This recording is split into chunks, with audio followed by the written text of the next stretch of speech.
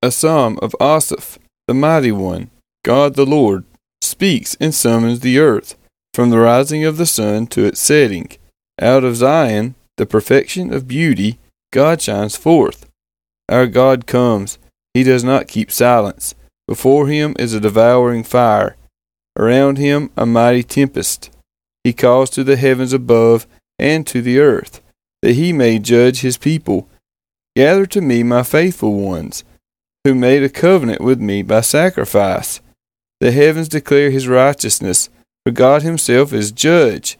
Selah. Hear, O my people, and I will speak. O Israel, I will testify against you. I am God, your God.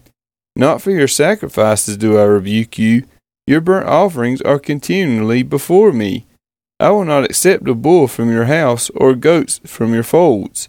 For every beast of the forest is mine, the cattle on 1,000 hills. I know all the birds of the hills, and all that moves in the field is mine. If I were hungry, I would not tell you, for the world and its fullness are mine. Do I eat the flesh of bulls or drink the blood of goats? Offer to God a sacrifice of thanksgiving, and perform your vows to the Most High, and call upon me in the day of trouble. I will deliver you, and you shall glorify me. But to the wicked God says, what right have you to recite my statutes, or take my covenant on your lips? For you hate discipline, and you cast my words behind you. If you see a thief, you are pleased with him, and you keep company with adulterers. You give your mouth free rein for evil, and your tongue frames deceit.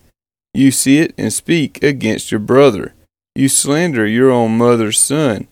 These things you have done, and I have been silent. You thought that I was one like yourself. But now I rebuke you and lay the charge before you.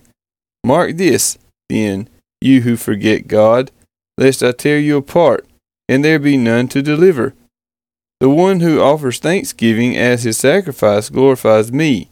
To one who orders his way rightly, I will show the salvation of God.